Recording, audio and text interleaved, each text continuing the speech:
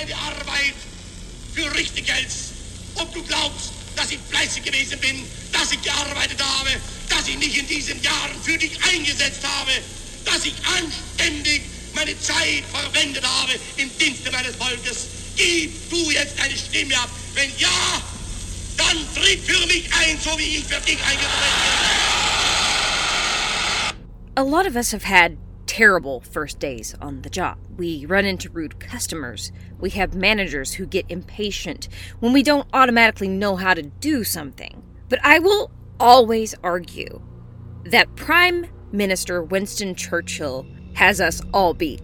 Tensions with Germany have been building across Europe after the ascension of Adolf Hitler to power. In 1939, the Germans had invaded Poland, but in hopes of avoiding another great war, several countries turned a blind eye to what was unfolding. In Parliament, many thought that the United Kingdom should seek some sort of truce with Hitler, thinking that however evil the man might be, they would be spared the loss of another generation of men. It was Churchill who was the most vocal about his disdain for this idea. He was almost clairvoyant in the sense that Europe would not know peace if Germany broke its treaties from the previous war. Under the Treaty of Versailles, Germany's economy had buckled. Printing money led to insane hyperinflation. People were miserable and suffering. Initially, the Nazis were a fairly unpopular right-wing extremist group, but as they grew in power, they preyed on the fears of the suffering German population. Hitler had been part of a failed coup, penning a book about his, quote, struggle, and he was eventually released. Germany's Weimar government was full of Jewish people, he claimed. And the Austrian native, who was once a soldier who dreamed of being an artist, became sort of a charismatic leader.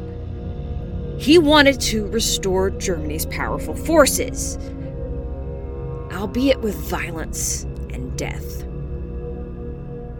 As Churchill warned others of the fact that Germany was preparing for war, not self-preservation, he was often ignored.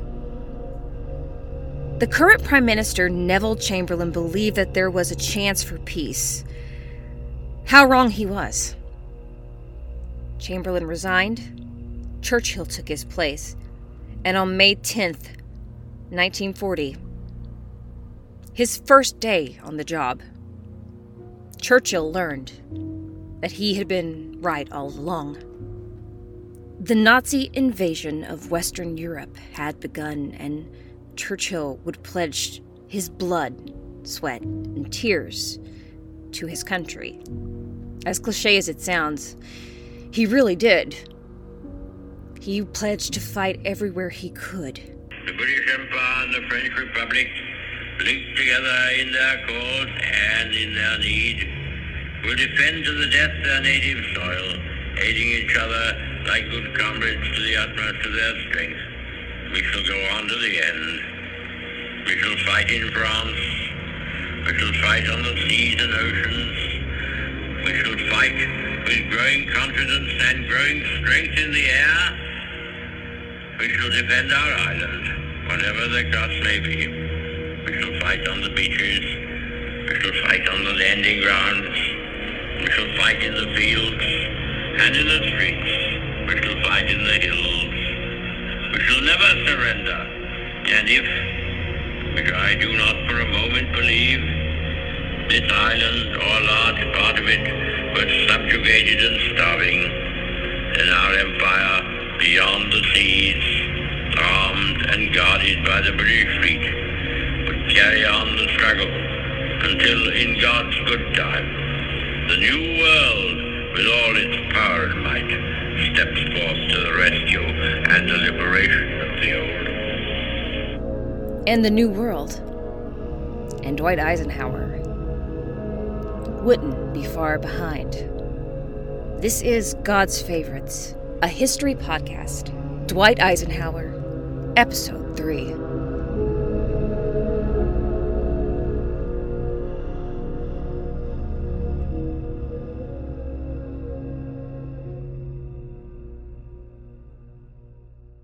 The 1930s had Dwight Eisenhower hopping around the world under General MacArthur, and though the pair had a volatile relationship, Eisenhower said he learned a lot from him. MacArthur had dragged Eisenhower with him to the Philippines, which he confessed was not out of any obligation nor desire. He only went because you never said no to MacArthur. Mamie also dreaded the assignment. Prior to this, she had went to Panama with her husband and feared exotic diseases and poor conditions. Not only this, she wanted to keep her son with her in their perceived first world safety. This led to a lot of arguments between the pair, and Mamie won. She and their son John remained behind for a while. Mamie wanted comfort, but in letters she also showed a reasoning of trauma and fear that she or her son, or even Ike, would become ill. "I'm scared. Such a mess this whole thing is," she wrote to her family. Mamie would eventually be persuaded to make her way to him in 1936, but not happily. Ike's son John, however, seemed to quite enjoy his time there, driving his father mad with a pet cockatoo he had been given. The bird, named Oswald for whatever reason, drove Eisenhower mad. He disliked the squawking and smell, and John recalled that there were very few things that made his father as angry as the bird. In the meantime, President Franklin Roosevelt was actively working to oust MacArthur, and it was on a train station in Wyoming where Eisenhower watched MacArthur learn he had been stripped of his 4-star rank, followed by an immediate meltdown. Eisenhower stayed quiet and observed. Tensions were building in Asia as well, and Eisenhower, though aware of the European conflict that was currently rising, was more concerned at this time with Japan. Now, Americans popularly wanted to be left out of everything at one point in history, even as Japan went on a rampage in Nanking. Despite that isolationist mindset, the Americans were there to help the Philippines form an army. If Japan ever tried to invade the Philippines, they reasoned they would be able to handle it themselves, an ounce of prevention, as they say. But it would be Neville Chamberlain, the man who wanted to make peace with Adolf Hitler, who would ironically be quoted as saying, "It is always best and safe to count on the Americans for nothing but words."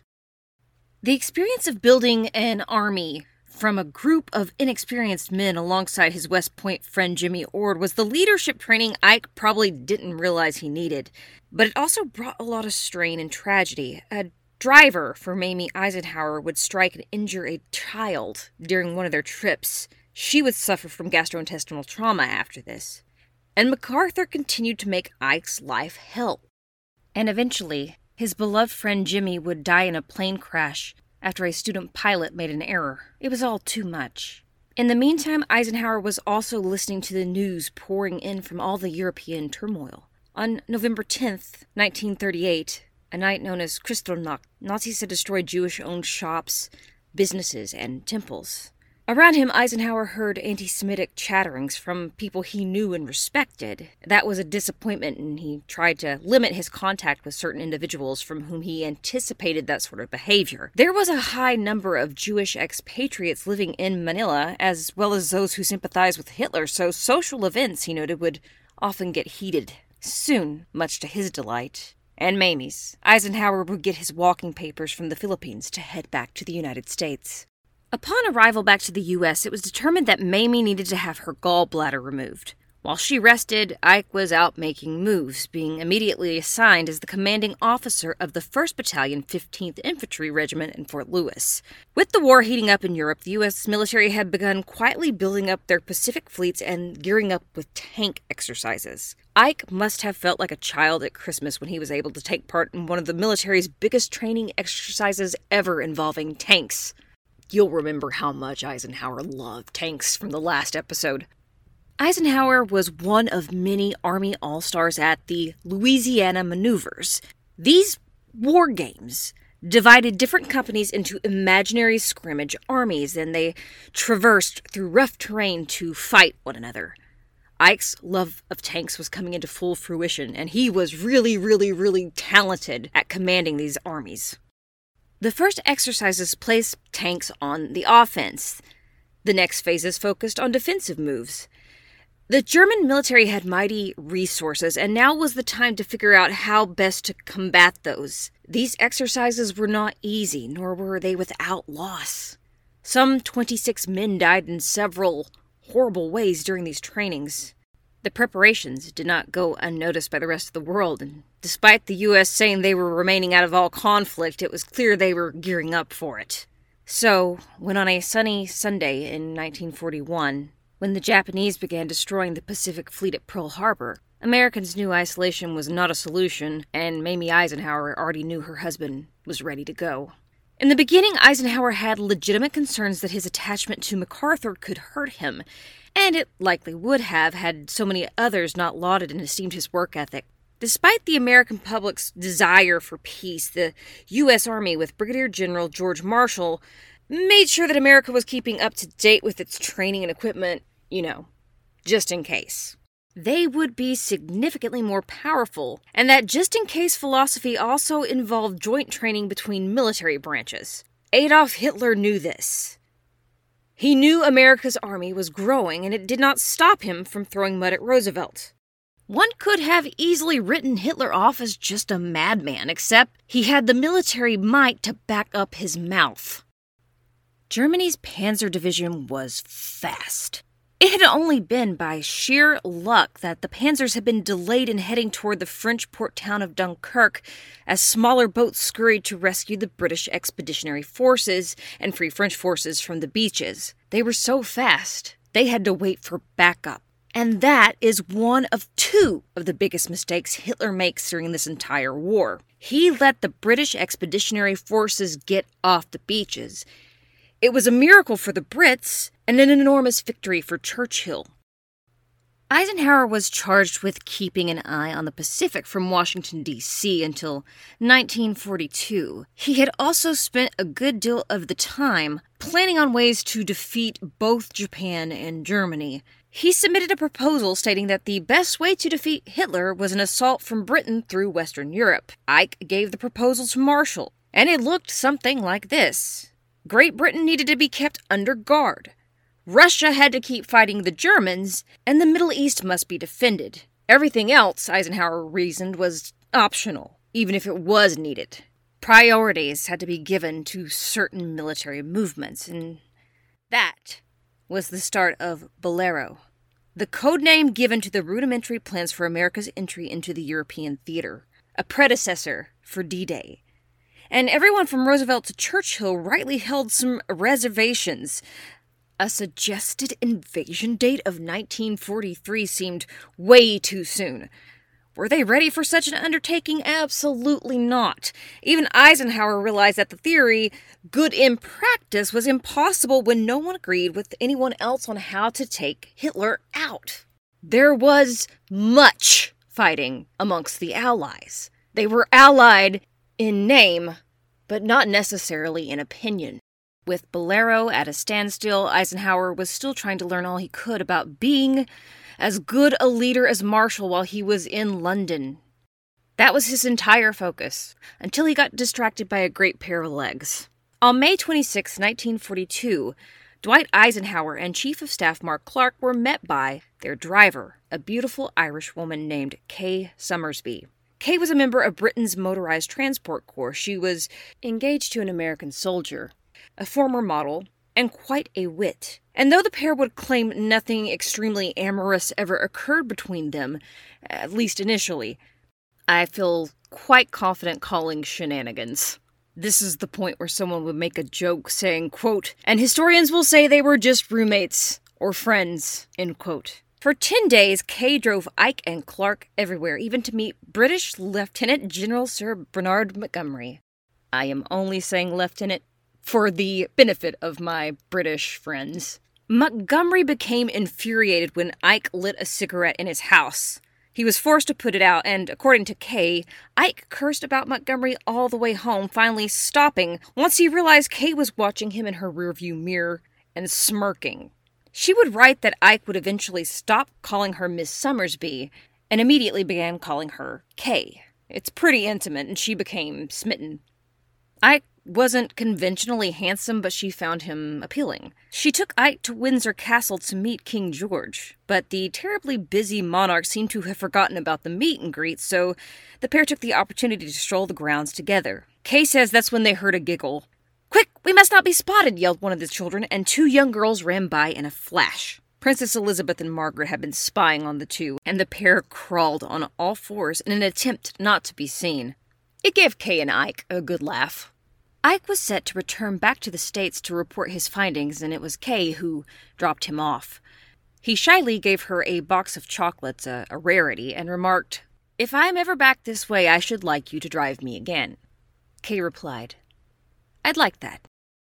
His concerns about an Allied invasion were immediately expressed to Marshall, but instead of blowback, Marshall alerted Eisenhower that there was immense faith in his abilities to lead, so they were going to let him. After arriving back home to Mamie, who immediately inquired what the plans were for her husband's return to Europe and what was in store, Ike simply told his wife, "I'm going to run the whole shebang." Ike did appear to miss Mamie immensely, as she had been a constant companion in his life, and he arrived back in London on June 24th, 1942, where he was greeted by Lord Louis Mountbatten. Initially, Eisenhower was told that his sergeant would be forced to stay in the army barracks, but he argued, much to the surprise of Mountbatten, that his orderly should also stay with him in one of London's cushiest hotels. After a few days of acclimating to his new duties and his chief of staff, Walter Bedell Smith, Ike quickly went back in search of Kay. He found out she had been assigned to General Andrew Toohey Spatz. Ike immediately went straight to Toohey, and as soon as he saw Summersby, the first thing he said was, "Kay, where have you been? I have been looking all over London for you." He then turned on Toohey and accused him of stealing an army driver for the Air Force. Toohey begged Eisenhower not to take Kay, but all arguments fell flat, and 2 days later the pair were reunited, an army bigwig and his driver. Although other people implied the relationship was something slightly more lascivious. In the meantime, the Allies had set up something of a media relay team. CBS London contained the likes of Edward R. Murrow and Robert Trout. The BBC began broadcasting not only its own news programs, but they also began broadcasting French programs that updated those with illegal radios in their homes.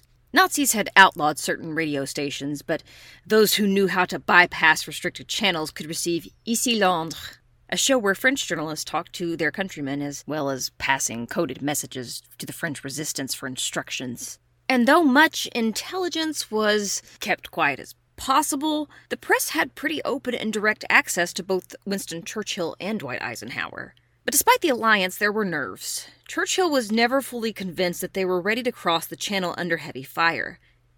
He was also incredibly wary of Stalin's turn against Hitler. The shaky alliance between the Soviet Union and Germany had fallen apart after Hitler broke his promise not to attack Soviet land. This is Hitler's second huge mistake. He pissed off the only person in the whole of Europe who may have been more unhinged than he was. But Churchill didn't trust the Kremlin.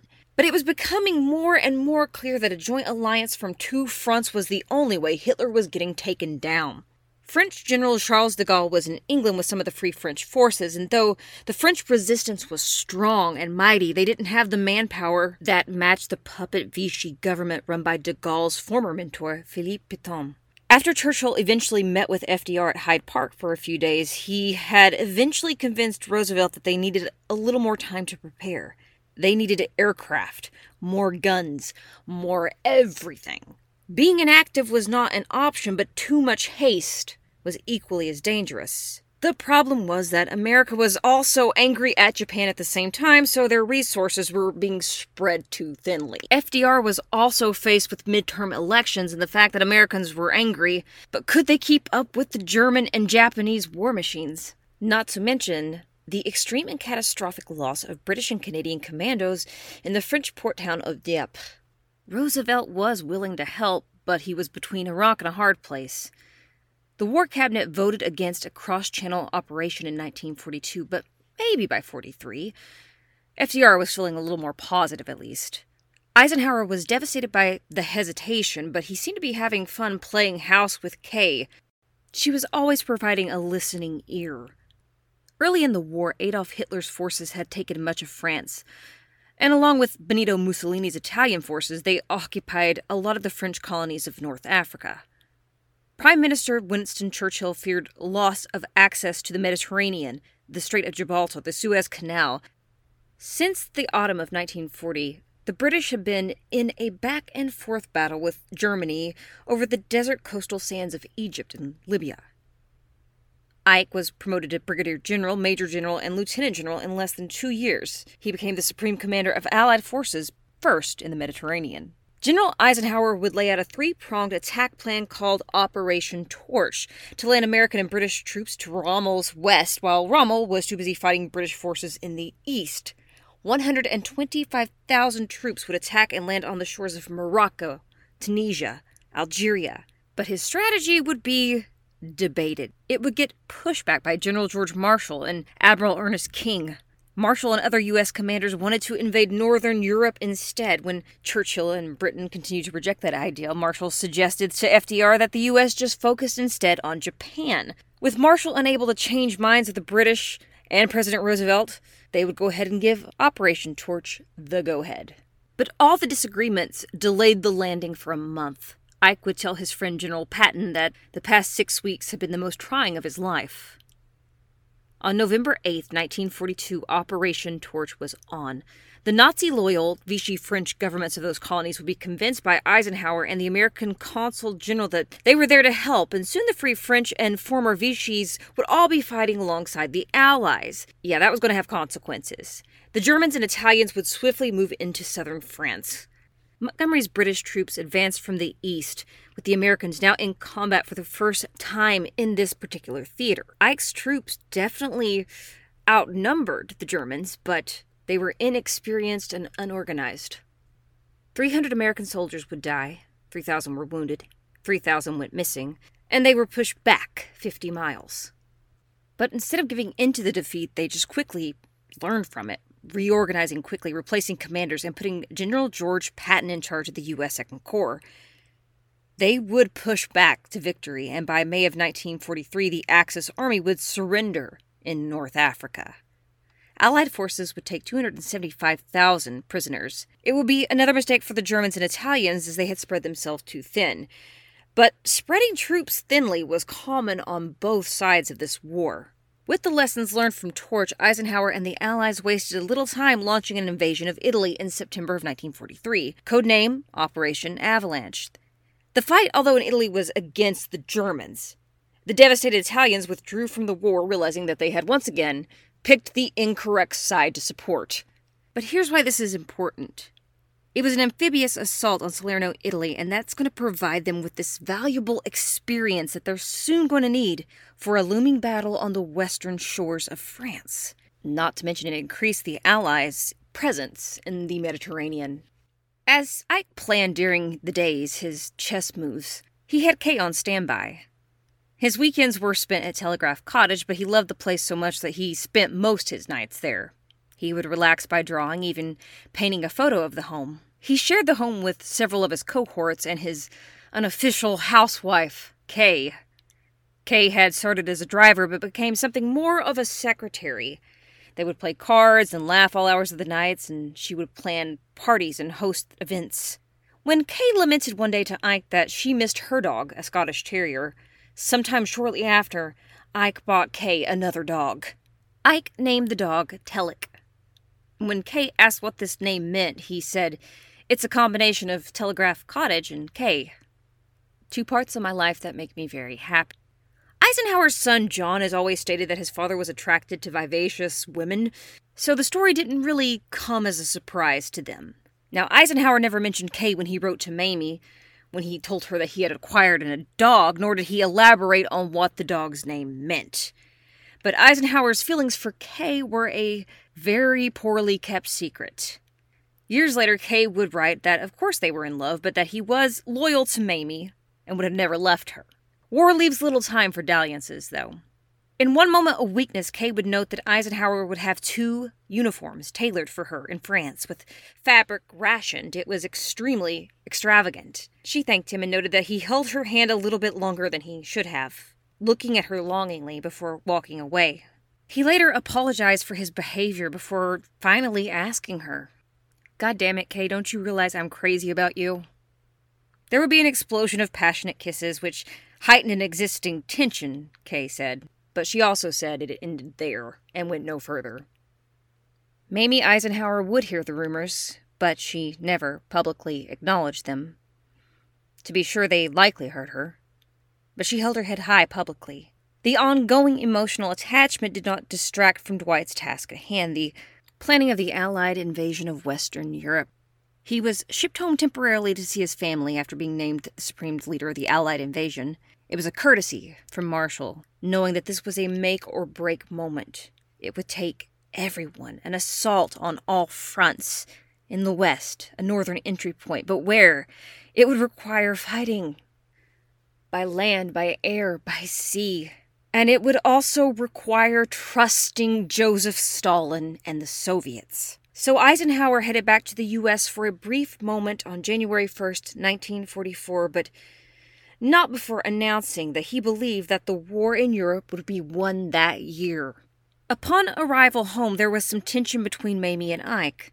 No doubt the rumors, and no doubt the distance between them. Maybe even some resentment on the part of Ike left over from her initial refusal to travel to the Philippines. But there was no time to fight nor argue, as they were immediately summoned for dinner with President Roosevelt. Oh, there were parties, and the Eisenhower stopped at West Point to visit John. His father attempted to urge him to apply for field artillery. It would be safer, but John, it seemed, was just as persistent as his father. But Ike remained distracted by what he had left behind in London, not just de Gaulle and Churchill and thoughts of Operation Overlord. Because, you see, at one point during a stay at a private cottage, Ike mistakenly called Mamie Kay. She erupted, with Ike stating that of course he was going to accidentally call her by the name of the only woman that he'd been around for months. It caused a bit of trouble and strain for the rest of the visit, but Ike learned very quickly that Mamie had created her own life for herself, and she'd kept her house in order, and despite rumors of her husband's behavior, she had held her head high.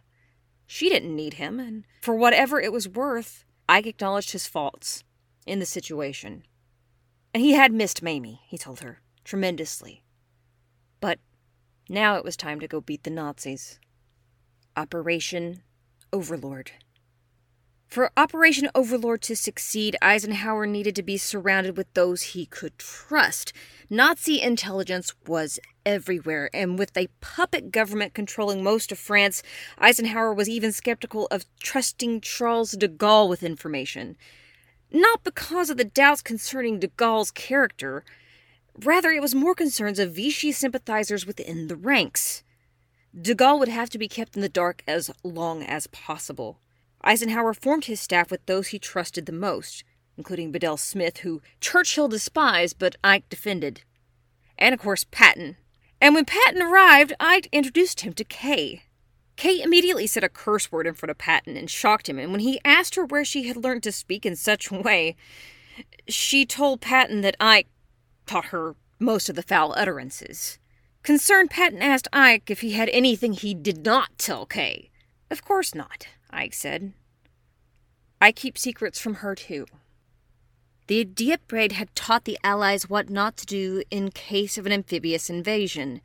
So, despite the devastation, especially for the Canadian troops, it was a valuable lesson. Resources had to be accumulated, and they needed more machinery, and they needed more deception. If the Nazis thought the Allies were heading somewhere else, it would leave certain areas more vulnerable, but not completely. And it was false intelligence, called Operation Fortitude, that led Hitler to believe the Allies were going to try to invade in Calais. Instead, the Allies' actual plan was to enter via a 50-mile stretch of a beach in Normandy, divided into 5 sections. You'll know their names: Utah, Omaha, Gold, Juno, Sword. This would be a dual air and amphibious attack. Neptune, the naval component, an assault, would move soldiers across the English Channel, and Overlord, the whole shebang, as I could refer to it, was an air assault with paratroopers and gunners trying to take out German firepower on the beach, as well as getting the soldiers from the water onto the land to push back against the gunners. De Gaulle was eventually told of the plans on June 3rd. He was furious he had been kept in the dark. Montgomery was as eager as Eisenhower, but they had to contain the urge to rush with careful observation. They had to consider intelligence, as well as the weather. On Eisenhower's staff was a meteorologist named James Stagg. Stagg knew Eisenhower was watching for breaks in these stormy weather conditions. There would be runs to take out gunners. Through forecasting, Stagg advised Eisenhower that he predicted a small break in storm sometime between June 5th and the 6th. The 6th, Stagg said, would provide the paratroopers some cloud cover, though it would be an incredibly bumpy ride. But there were no allies to heavily disrupt German supply lines. While still working towards the specific date of June 6th, BBC's French radio broadcast a message on June 1st. They didn't have Allied boots on the ground, but they had the Maquis, the armed French resistance. And the Maquis had been waiting on a specific set of instructions disguised in a poem. Paul Belon's poem, Chanson d'automne, the Song of Autumn. It's on June 1st they received the first message. Ici Londres began with the Morse code for the letter V.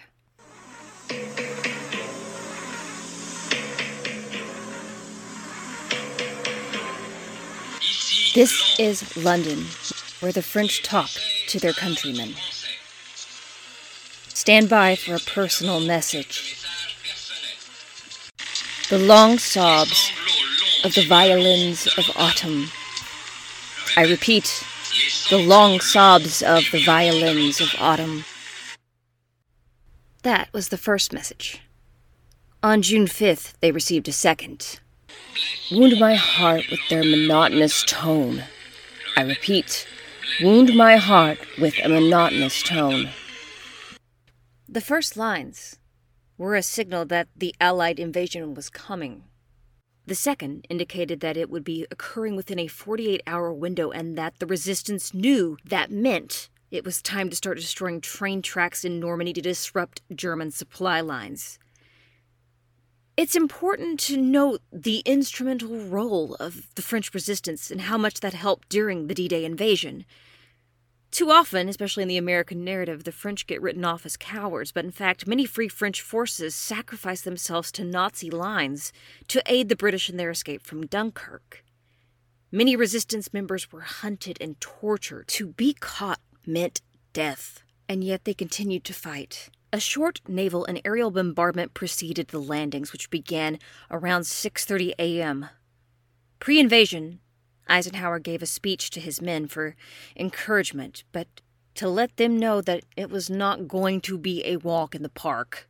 Company with our brave allies and brothers in arms on other fronts, you will bring about the destruction of the German war machine, the elimination of Nazi tyranny over the oppressed peoples of Europe, and security for ourselves in a free world. Your task will not be an easy one. Your enemy is well-trained, well-equipped, and battle-hardened. He will fight savagely. And they did. At Omaha and Juneau, where the Americans and Canadians were landing, respectively, they both suffered terribly. Runs to take out Nazi gunners at those two locations were not as successful at other beaches. Meanwhile, American forces at Utah were blown off course, but with sheer numbers alone, they pushed back on violent assaults. Hedgerows of earth and barbed wire made for brutal injuries in addition to gunshots. The sacrifice was going to be brutal, and Eisenhower knew this. German forces used the landscape as defensive forts, creating deadly killing fields which Allied troops had to cross. Now, this was perhaps the biggest miscalculation of all. What were the troops going to do once they made it past the beaches? And there would be a lot of disgust later. The Brits would express dismay at Montgomery's handling of the invasion of Caen, and there was also disgust at the fact that American soldiers were frequently cutting up and making jokes at inopportune moments. And knowing my family, and that they were there, I'm quite sure they were amongst some of those inappropriately behaving American soldiers. The British would eventually capture Caen, and the Americans captured Cherbourg. D-Day The capital D day of the invasion was just day one of this campaign, but suddenly, Hitler was having to divert troops to different corners of France, thinning his massive military. The Normandy invasion, I think, is often thought of as massive and an instantaneous win for the Allies, when what it really was weeks of bloody stalemate won purely by the push of a group of countries who, though they rarely agreed on a good solution for action, decided that it would have to be might and numbers that would beat Hitler in the West. A victory that would be accelerated by the fact that Adolf Hitler had made the only person as crazy as he was in Europe angry. Stalin and the Soviets would set out to the east as the Austrian, more and more delirious and paranoid, set out to protect the borders of the Reich. The 1,000-year Reich. That did not last as long as he thought. In the West, they had slightly underestimated the Nazis, and bodies littered the area. Death tolls were astronomical, and yet they still made it. Eisenhower was told not to take too many risks out in the fields, but he couldn't resist climbing into the back of a P-51 to take a flight behind some Nazi lines. Nothing happened, but Eisenhower exited the plane, giddy at some good old-fashioned rule-breaking like he was back at West Point. Disagreements still flew between the Allies, specifically Churchill to Montgomery. British beef aside, Eisenhower and his friend Patton were ready to unleash their mutual passion on the Nazis. The Third Army. The tanks. But victory was not yet secure, and Eisenhower had no idea of the horrors he was about to uncover. The crimes committed as part of Adolf Hitler's final solution. God's Favorites is a bi-weekly history podcast, or at least tries to be when working a full-time job is not trying to kill me. Thanks everyone for your patience. Join us next time as Ike finishes a campaign in Europe, documents the true horrors of the Nazis, and has one of the most important meetings of his life. Sources for today's episode include Eisenhower, A Soldier's Life by Carlos Desta, Eisenhower in War and Peace by Gene Edward Smith. I love this book, guys. Get it. National World War II Museum website, Eisenhower's National Historic website, Martin Blumenson's Kasserine Pass Battles, and the U.S. Army Center of Military History. Thanks to everyone who donates to our Patreon. That money goes to buy these books or to pay for subscription articles that are hidden behind paywalls. We want to make sure that the authors that we use are getting resources. This also goes to pay for streaming costs, music licensing, all that. You know the drill. God's Favorites, a history podcast, is on Facebook, and you can always find me on TikTok at Melissa Fairlady. We have a lot of fun over there. We'll see you next time, friends.